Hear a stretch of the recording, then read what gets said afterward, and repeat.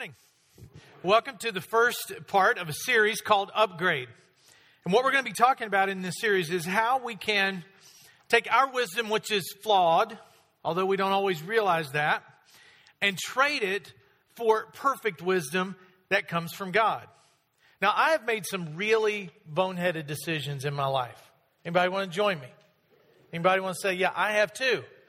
And here's the thing about making really bad decisions. Usually while we're making them, we believe with all of our heart and the best of our intentions that we're doing the right thing, right? We think, well, this is perfect. This is what I need to do. This is the thing I need to buy, or the person I need to date, or the place I need to go, or the job I need to take. But then we find out when we look back and we think, what was I thinking? How in the world did I get here? And so over the next few weeks, we're going to look at some specific scriptures in the Old Testament that talk about God's wisdom, because that's what we need in order to make better decisions. If you want to make better decisions and regret less in life, then we'll rely more on God's wisdom and less on ours. I mean, that's what we want to do in life, right? Is minimize regret. You can't get through life regret-free, but you can minimize it. And a great way to do that is say, I want to get rid of the wisdom I think that's so perfect that I have, and I want to take God's wisdom. We're going to be looking at this primarily through the teachings of an Old Testament character named Solomon.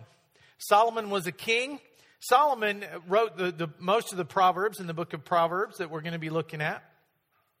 Solomon was the son of King David. If you think of, in the Bible, you can read about this little shepherd boy named David who killed Goliath, who became king, and he had a son, and his son's name was Solomon. And Solomon was declared by God to be the wisest man who ever lived. And the way he got that wisdom, this is earth-shattering. The way he got the wisdom from God, he asked for it. He just asked for it. God, give me wisdom. And so somebody that asks God for wisdom and then is declared by God to be the wisest man who ever lived, we should probably listen to what he has to say about wisdom. And so we're going to do that through several different stories that he tells, some things that he declares about wisdom through the book of Proverbs. So there's a Bible coming down the aisle right now. If you want one, just raise your hand. The ushers will give you one. It's yours to keep. If you're here for the first time, please take one of those. If you need an extra Bible, or if you'd just like to have one for the first time, please grab one. It is yours to keep. If you want to just borrow it and read along as I read, you can do that as well and leave it in the back on the way out. So Solomon tells us how to make this upgrade, how to make this switch from using our wisdom to try to do everything to relying on God's wisdom. Now this is profound, what he said. If you've got a pen and you've got notes in your program, get ready to write this down. He says this is how you find wisdom. This is where it comes from. It's in the book of Proverbs, chapter 4, verse 7. Now, don't put it up there yet. But he says, the beginning of wisdom is this. Now, if the wisest man in all the world says, here's the beginning of wisdom, then we should listen. We should listen and consider what he has to say. So here's the wisest man, according to God, who ever lived, saying about wisdom. Proverbs 4, verse 7. The beginning of wisdom is this. Get wisdom. It's not rocket science. Get wisdom. Though it costs all you have, get understanding. So Solomon is saying wisdom is so important and it's so vital to the life that God has for you. It does not matter what it costs. It does not matter what you have to pay. It doesn't matter if people think you're stupid. It doesn't matter if people think you're completely out of your mind. If it costs every penny, every material thing that you have, whatever sacrifice you have to make, he says, get wisdom and get understanding. Because getting wisdom and getting understanding will lead us to a life that minimizes regret, but also maximizes the full life. Jesus talked about the reason he came was to have it so we could live a full life. In John chapter 10, verse 10, he just finished talking about what the evil one wants to do to us. And he says, but I'm different. And he says this, I have come to give life and give it to the full. I've come that they may have life, and they may have it fully. So we are promised by Jesus this full life. Jesus is saying to all of us, I want to upgrade your life. I want to give you a full life. A life that's not filled where not filled with regrets behind you that you feel like you're still carrying on your back. But I want to give you this full life where you can live in the grace and forgiveness that I have to offer you. So Jesus is saying, that's what I want you to have. So based on what Solomon said and what Jesus just said, our wisdom equals the wisdom we use equals the direction we're going in, and it equals a full life.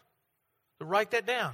A lot of what I'm talking about over the next few weeks comes from a really great book by an author named Andy Stanley. I recommend getting it. It goes into a bunch of different directions we're not going to talk about in this series, but it's called The Principle of the Path. And basically it's talking about how to walk through life with wisdom and how to get where you want to be or where you should be.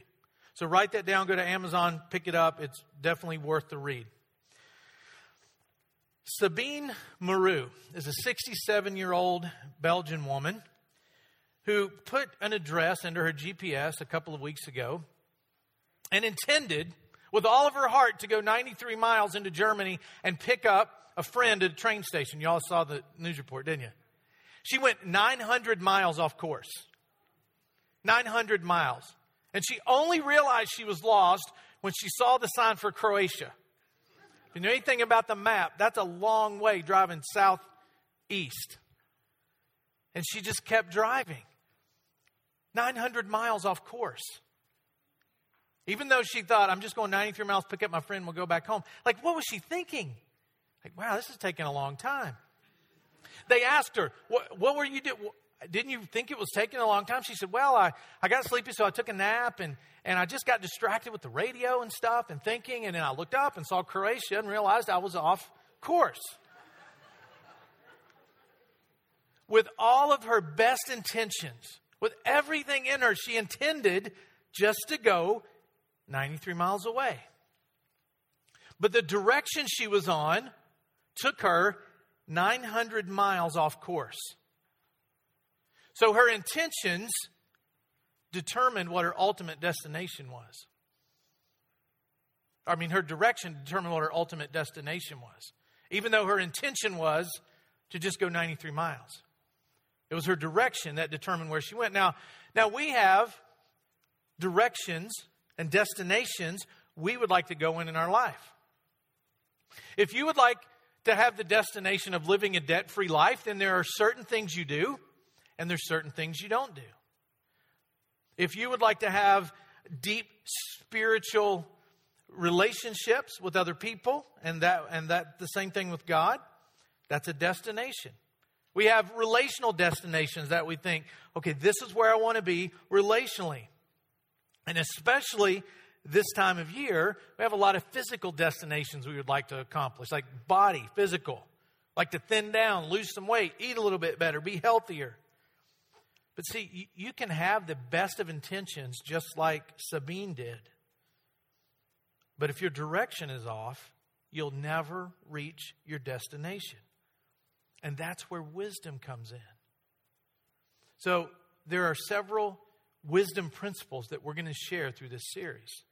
And here's the first one. My direction, not my intention, determines my destination. My direction, and then insert, not my intention, determines my destination. Now, Jesus alluded to this principle in a story that we read about in the book of Luke, chapter 9. People were starting to follow Jesus, following him. More and more people were following him. And one day, this guy comes up to him and says, in Luke 9, verse 57, I will follow you wherever you go. So this guy voices his intentions, which are, Jesus, I want to follow you wherever you go.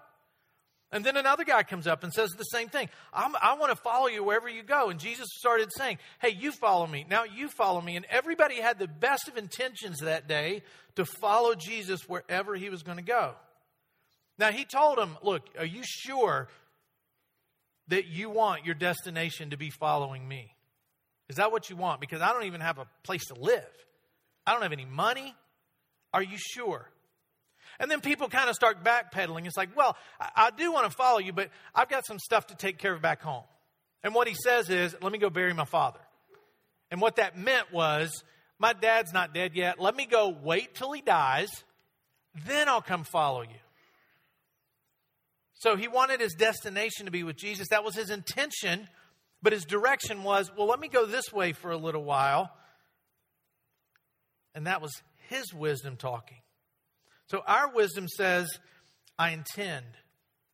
God's wisdom says, set the direction and boldly follow it. So Jesus replied to these people. He said, no one who puts a hand to the plow and looks back is fit for service in the kingdom of God. Now, that sounds harsh. That sounds really harsh. But what Jesus is trying to say, he's speaking to people who understand, who live in a farming culture. And so he's painting the picture of what a farmer does when he plows the field. Because they didn't have any technology to figure out how to plant and when to plant and all that. They just had to use nature.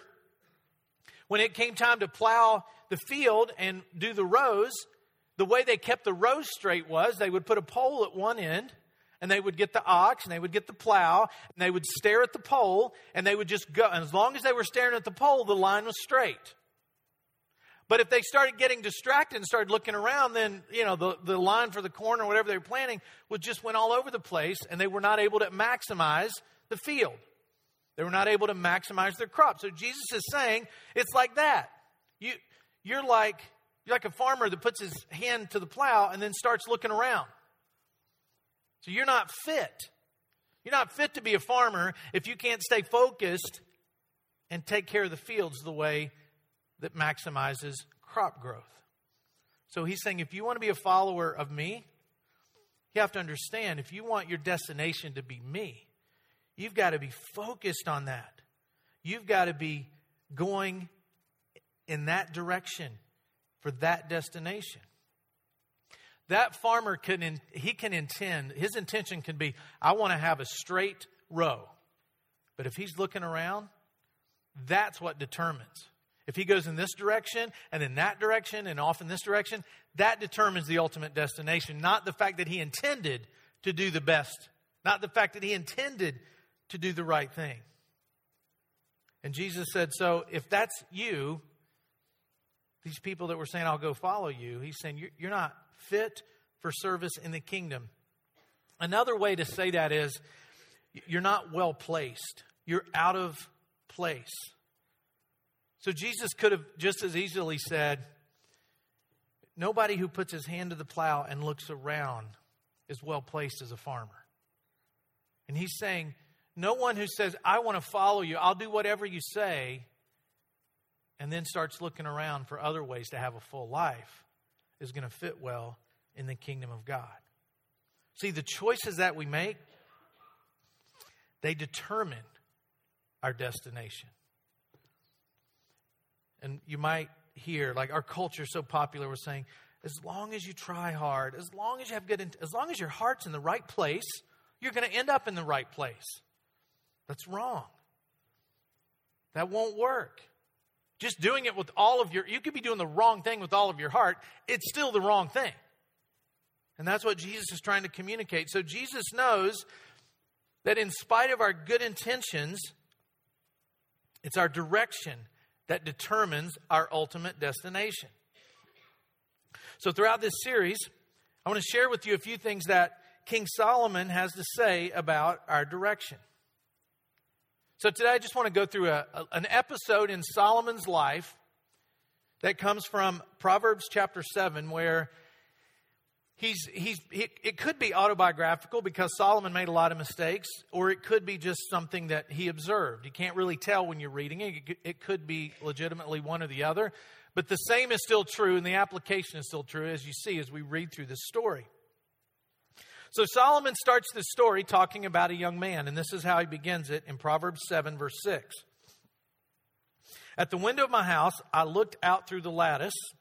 I saw among the simple, I noticed a young man, a youth who lacked judgment. So he's saying, I looked out the window and I saw a kid who lacked judgment. Well, how does he know the kid lacked judgment? Because all kids lack judgment, right? I mean, I'm not trying to be offensive, kids, but you just haven't lived long enough, because it takes life and experience to get judgment. You don't come out of the womb with good judgment. You don't go through elementary school with good judgment. You don't go through middle and high school with good judgment. In fact, in the book For Parents Only, the author cites this study that says the frontal lobe of the brain, which is where reasoning comes from, doesn't fully develop until your mid-20s. So kids do stupid things. Young kids do stupid things. So Solomon is just stating a fact. Here's a youth who lacked judgment. And so he starts to tell the story about this one kid that he's watching, that he's looking at. And he says in verse 8, he was going down the street near her corner, walking along in the direction of her house. At twilight, as the day was fading, as the dark of night set in, then out came a woman to meet him, dressed like a prostitute with crafty intent. She's loud and defiant. Her feet never stay at home. Now in the street, now in the squares, at every corner, she lurks. You see where this is headed, right? You see where this story is going. Solomon is telling this story. One, he knows a thing or two about women. He made some huge mistakes in that area. But he's talking about this kid who's just going out, who lacks judgment. And then here's this experienced older woman who kind of looks like a prostitute. And the kid is thinking, this woman's hot. This woman likes me. This woman oh wow, she's lurking. She's waiting on me. He thinks he has walked into the greatest experience of his life. He's looking around thinking, are any of my friends watching? This is awesome. I got to take notes. Man, if he would have had a phone and Facebook, it would have been all over the place. He was excited. He had to be thinking, this woman is great and she's experienced and she's paying attention to me. And Solomon has got to be thinking, oh, kid, you're walking straight into a trap. But the kid doesn't know it because he lacks judgment. Solomon knows where the road goes, and he knows the mess that's getting ready to happen. So if you're a teenager, young kid, and your parents try to tell you something to do, remember, they've probably walked the road. I mean, I try to tell my kids, look, I've been around the block more times than the ice cream truck. So when it comes to issues, I can really help you. So kids, listen to your parents because they have judgment because they've lived longer than you. And I know you're probably thinking, you're saying they have judgment. Have you seen what they wear? Have you seen how they fix their hair? Don't look at that. They have good judgment because they've just lived longer than you. So this young man couldn't see it coming, but Solomon could. So he goes on in the story. She took hold of him and kissed him with a brazen face and said, I have fellowship offerings at home. Today I fulfilled my vows, so I came out to meet you. I looked for you and I found you. Now all that doesn't mean a lot to us today, but that was like pre-first century pickup lines. Like she was saying, I have fellowship offerings at home. She's saying, I have money. I'm not looking for sex for money. I'm just looking to have some fun. And on top of looking to have some fun, I have already fulfilled my vows. What she means by that is, I've already been off to the temple, and I've asked God to forgive me, and I emptied all of my sins on the altar, and now I have an empty bucket, and I want to fill it up with you. That's what she's saying. I mean, we're not that far removed from that. If you grew up Catholic, or you just recently been Catholic, what do Catholics do? Catholics go to see the priest. And they get absolved of their sins, and the guilt is gone. So guess what? Now you got an empty bucket so you can go out and fill it up, and then you can go back later. Now, Protestants, the rest of us aren't that different. We just don't have the priest in the picture.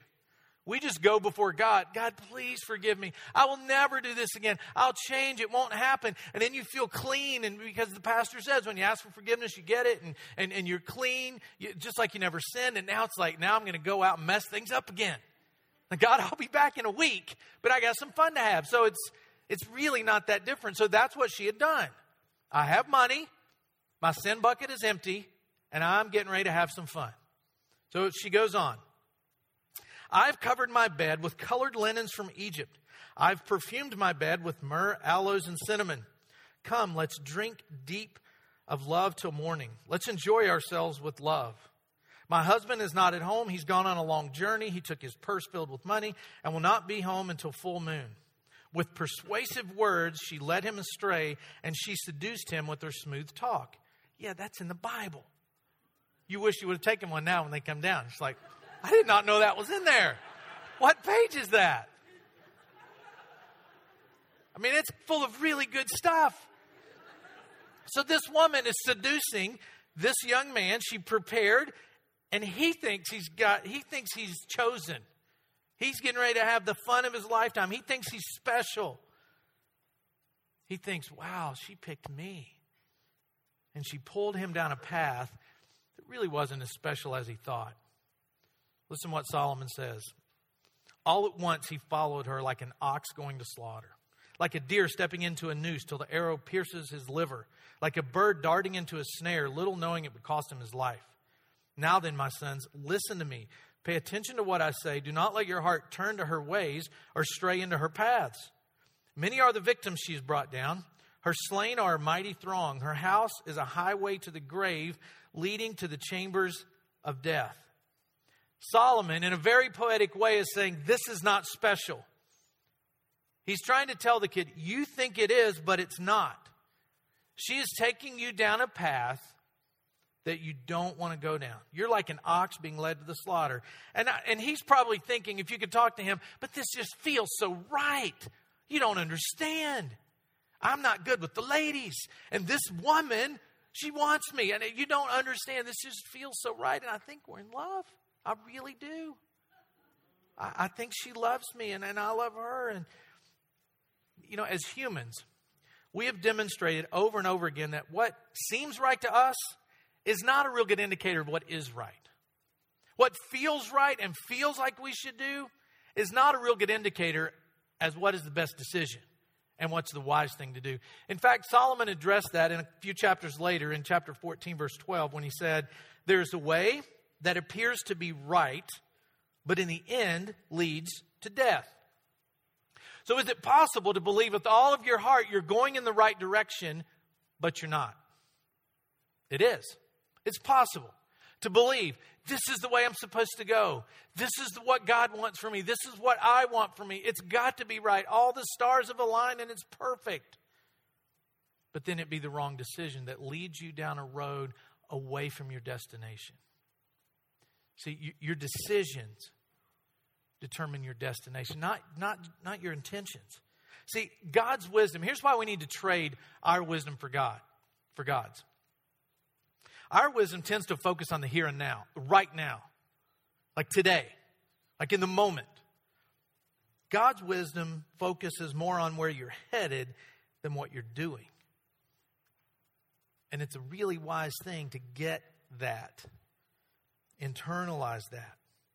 See, when I focus on the here and now, I can find myself like that young man being seduced.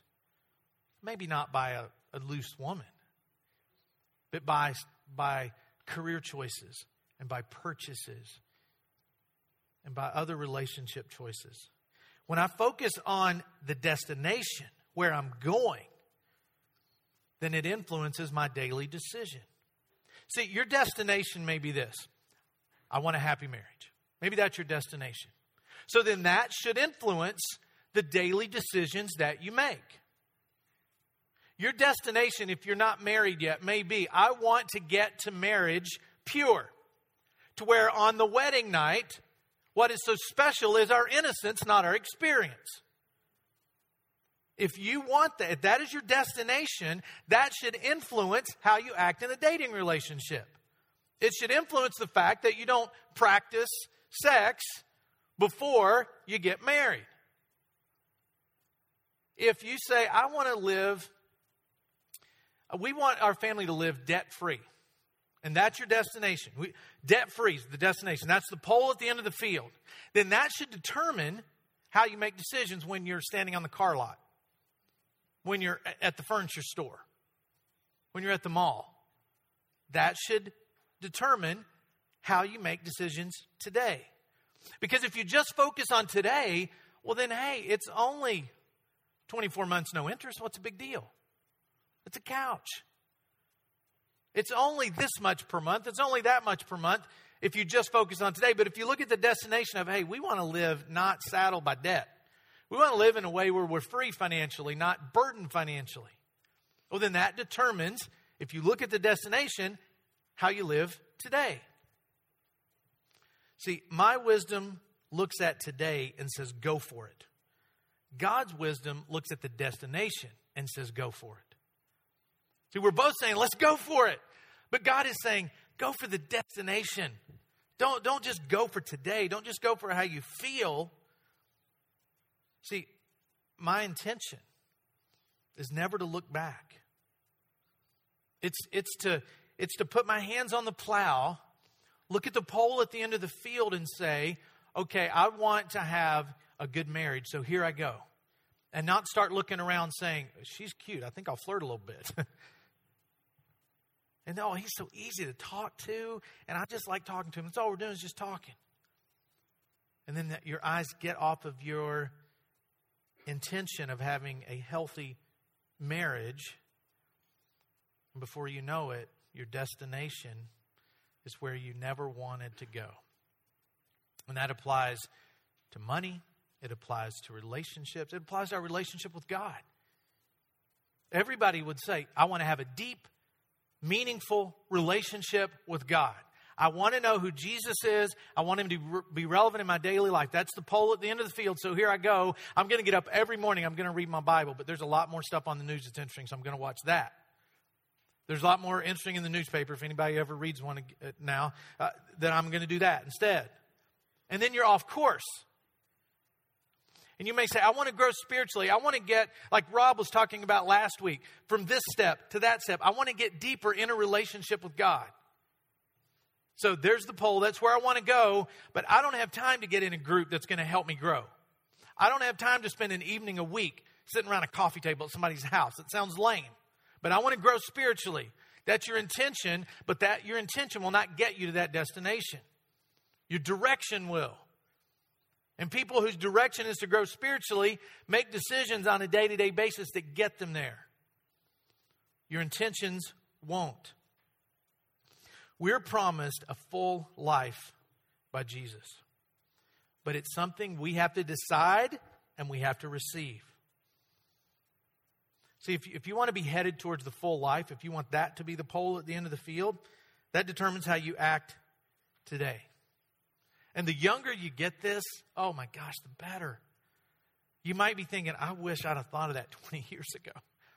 Or just last year. I wish somebody would have told me last year. Or just 3 months ago. I wish I would have known. So what if my wisdom, what if you're sitting here today and your wisdom got you where you don't want to be?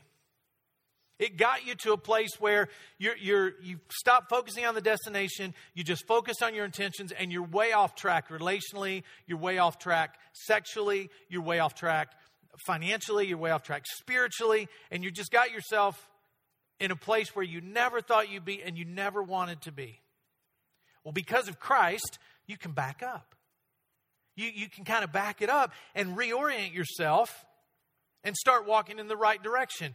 Jesus called that, and this is a real churchy word. You don't really hear it much in church, and usually people yell it when they say it. It's repentance.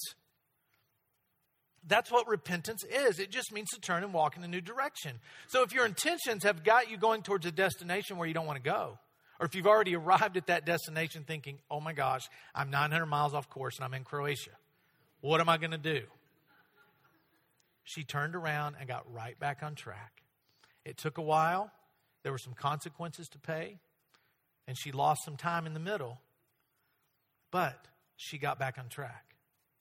You can do the same thing. Even if you think, oh my gosh, I've blown it over and over again, my wisdom's got me in so much trouble, you can back up. You can repent, which just literally means to turn and walk in a new direction. That's all it means.